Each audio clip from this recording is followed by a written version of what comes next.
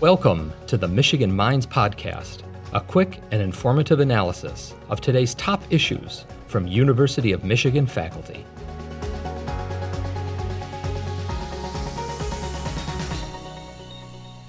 Professor Lance, thank you so much for joining Michigan Minds today. I'm really excited to have the opportunity to talk with you. So let's jump right in. Can you start by introducing yourself and sharing a little bit about your role at the University of Michigan?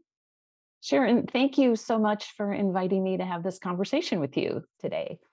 My name is Paula Lance. I'm a professor in the Ford School of Public Policy at the University of Michigan, where I also am the director of our undergraduate programs.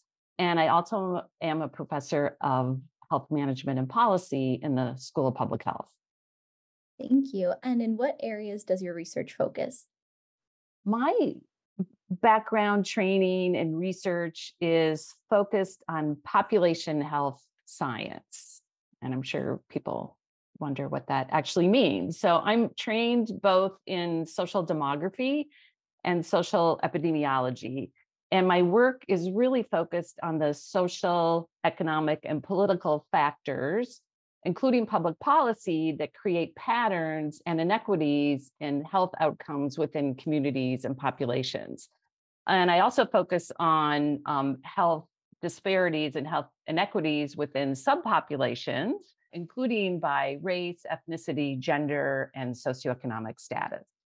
I'm really interested in the factors that produce health and ill health. My work focuses on the US. So I'm really interested in factors outside of medical care that are driving overall levels of health within populations and subpopulations. And also, again, the shameful and stark inequities we see in health within the United States by race, ethnicity, gender, and social class. And my work has really come to be very focused on the role of public policy in both creating some of the drivers that create health inequality, but also what's necessary in terms of public policy reform that we need to have done in order to have more equity in terms of health outcomes in the United States. I've been doing this work for a long time, and so the focus of my work has changed over my career, but right now I'm really focused on housing issues, housing affordability and housing security issues, and how that relates to health. And I'm also very focused right now on abortion policy at the state level. Wonderful, thank you. Can you share with us a bit about your opinion piece titled "The Social Determinants of Declining Birth Rates, Implications for Public Policy and Populational Health"? Sure. The main point I wanted to make in this piece is that the same social factors or social determinants that drive population health outcomes, like mortality and life expectancy and rates of illness and injury, those same factors are also what drives birth rates within a population. And what we've been seeing in the United States for several years now is declining birth rates, which means that more women or people with a uterus are choosing to not give birth at all, not have children. And the average number of children that people do have is declining. And so overall birth rates are going down, and they're actually in the United States now below what demographers refer to as replacement level. And that just means, well, what's the number of births that need to happen in a population for its size to stay the same, net of migration coming in? And so the birth rate in the United States has declined to a place where we will be losing population size will be going down, again, without people coming into the country from other countries. This is being seen in many other middle and high income countries, but it's the rate at which birth rates are declining in the United States is pretty alarming. So one of the points that I wanted to make is that birth rates are an important indicator of overall population health and also the status of women in a society. So obviously birth rates, they do come down. We know this from lots of research across a number of countries. Birth rates come down when women's education levels and their labor force participation goes up. That makes a lot of sense. However, these really dramatic and fast declines in birth rates also reflect a number of factors that influence and, in fact, constrain childbearing decisions. So economic conditions influence birth rates, including things like recessions, wage levels, the cost of childcare, whether or not people have paid leave, and other economic and opportunity costs of being in the labor market.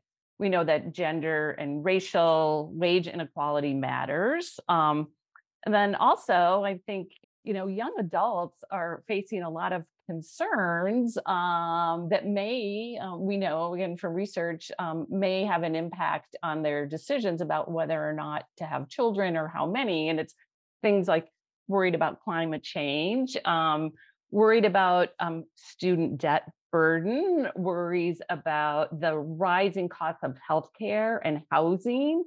So all these, again, social, economic, and political concerns add up to population level phenomenon that we're seeing in regard to what's going on with birth rates.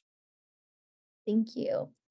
As a professor of health management and policy, can you talk a bit about the role of public policy in improving population health and reducing social disparities in health? Sure.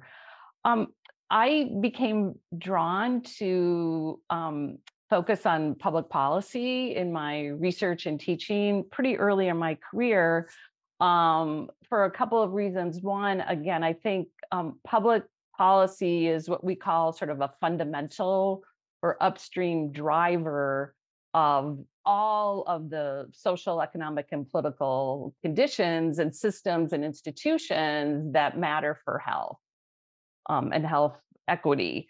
And also, I think it's, it changes in public policy are the most efficient way to see changes in overall health levels in a population.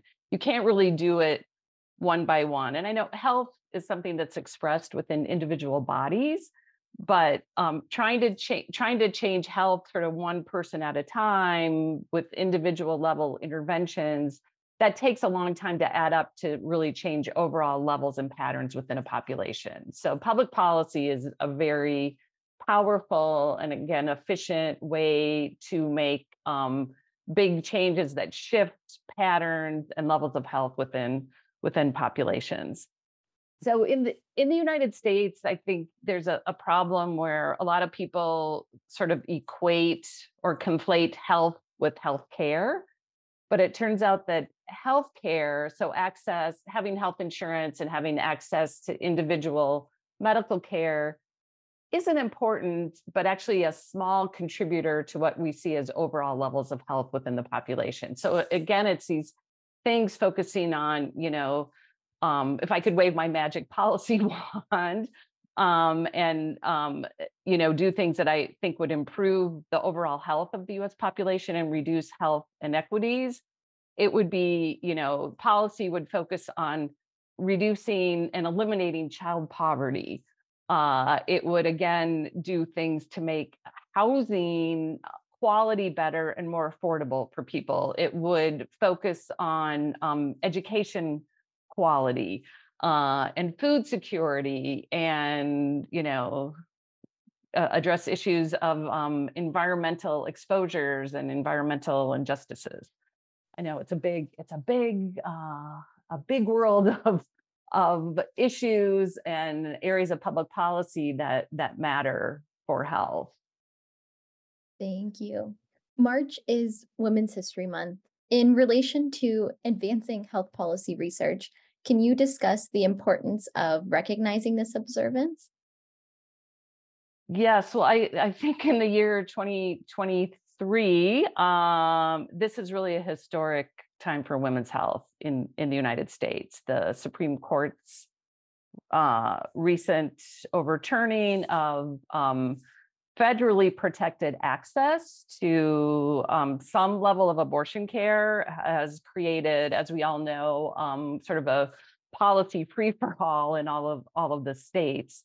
And so it's not only my personal opinion, but I also think a lot of research upholds what I'm going to say is, these policies that are restricting access to abortion in many states are bringing with them significant threats and harms to women's health. For the mechanisms creating that are many. And then also we know from a lot of research that restrictive abortion policies increase the number of children who are born into and live in poverty, increases the number of families who experience serious financial instability and hardship, including needing to file for bankruptcy. Restrictive abortion policies are related to racial inequities and socioeconomic security, and also will put significant additional pressure on what already is under-resourced social welfare systems. So I think from both a health perspective and also a social welfare perspective, what's happening with restrictive abortion policy in the United States right now is very concerning. And I think, focusing on this particular issue of women's health during Women's History Month is very important. Can you provide any ways that people can get involved or learn more about women's health policy, not only this month, but? Yeah, I think it's a big area, right? Because as I've mentioned, health is a reflection of social well-being and economic well-being and political well-being. And so people who are interested in women's health are likely interested in a very, very wide arena of social, economic, and political, as well as healthcare issues. And so I would recommend two things, and these are a bit more general than just, again, focusing on women's health policy. But I would recommend to people to make sure that you do your homework and, are well informed on issues besides little snippets you might see on social media. A lot of these issues are complex. There's long histories to them. So, make sure you do your homework. And also, there are people who are elected to offices who are making really important decisions for all of us. And so also do your homework on who's running for offices. And this goes way beyond just the people running for, legislative offices at the state and the federal level. Like, do your homework on who's up for elections for judges, for the library board, for your local school boards. I think it's really important that everyone be very, very informed and know who's going to be representing you and making big, policy and resource allocation decisions. And also, I think, there are just so many great nonprofits and advocacy organizations out there. So find the ones whose mission really resonates with what you care about, and then do what you can to support them. And you might be able to do some volunteer work for them, but you also might be able to support them through donations. And I will say, as someone who has served and is serving on a number of nonprofit boards, a large number of small donations adds up to make a difference. So even if you're a student or you don't have extra money right now to make a sizable donation to an organization you care about who's working on the issues that you care about, again, every little bit helps, and it definitely adds up. Thank you. And I wanted to ask, what does Women's History Month mean to you? Well, I think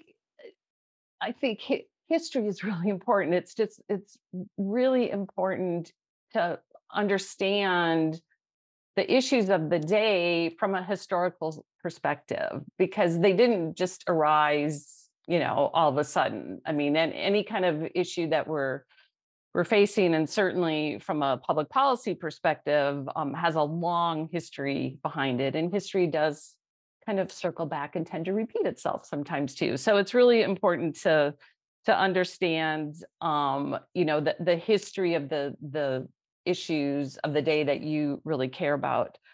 Um, I'm old enough to know in some important ways that things have changed a lot for women in the United States. I'll tell you one quick story. When I was a senior in high school, and I'll admit that was in the late 1970s, my guidance counselor refused to send my transcripts to the colleges I had applied to, because he said, quote, "It would be a waste of my father's money for me to go to college, since I would just end up probably getting married and not working anyway. So why do I need a college degree?" And, I didn't put up with that, and so it didn't really matter to me, but I saw how it affected other of my classmates. And it wasn't uncommon at that time for females to be steered away from going to college or making investments in themselves, because it was felt like that, that the payoff wasn't going to be great enough for that. Anyway, so at a societal level, people like me who are older know that there's been many gains in women's educational attainment and economic opportunities and career opportunities. And that's great. And I don't think those gains should be taken for granted. And certainly because there does continue to be backlash and widespread discrimination and violence against women and girls in the US and also worldwide. And again, we're seeing right now the assault on reproductive freedom and rights for women. And also from the point of view of intersectionality, or thinking about women and gender, also including other social identities like race and ethnicity and immigration status, et cetera. We know that women of color have and continue to have a very different experience in the United States. And then internationally, of course, we could talk about this for a long time. The hard-fought gains and the rights and the life experiences of girls and women and people from sexual minority groups are having a terrible regression, again, in rights now in many countries, including Iran, Afghanistan, South Sudan, just to name a few. So I know, myself and a lot of other people care about these issues throughout the entire year.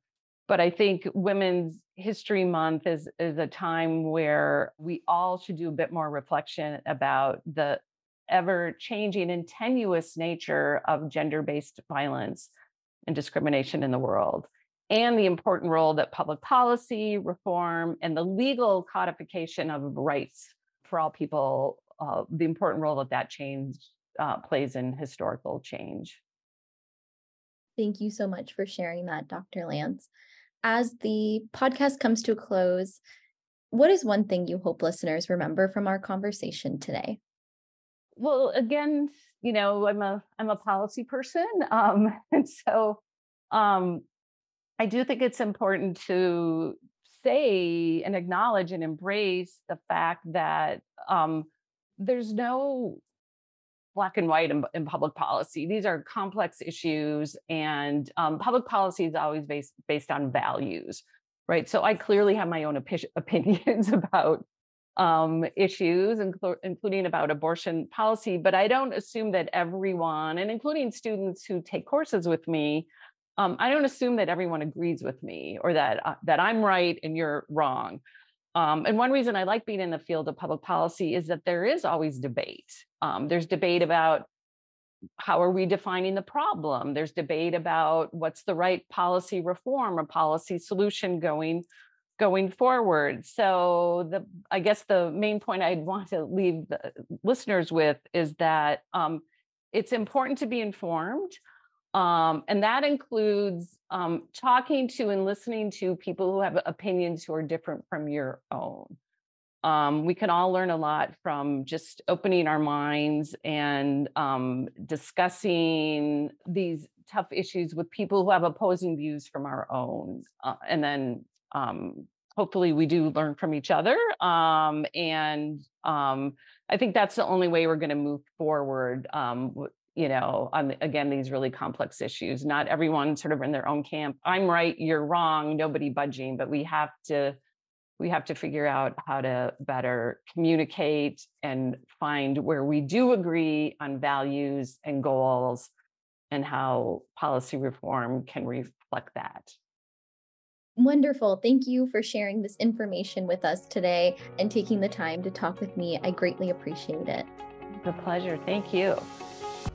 Thank you for listening to the Michigan Minds Podcast, a production of the University of Michigan. Join the conversation on social media with #UMichImpact.